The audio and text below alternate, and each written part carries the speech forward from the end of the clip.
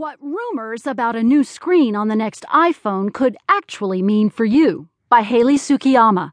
From the Washington Post Tech section, I'm Jill Mellinson.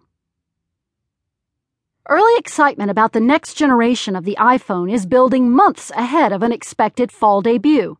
Analysts expect Apple to release 3 iPhones this year, but the one getting the most attention is a rumored super premium model to celebrate the iPhone's 10th anniversary.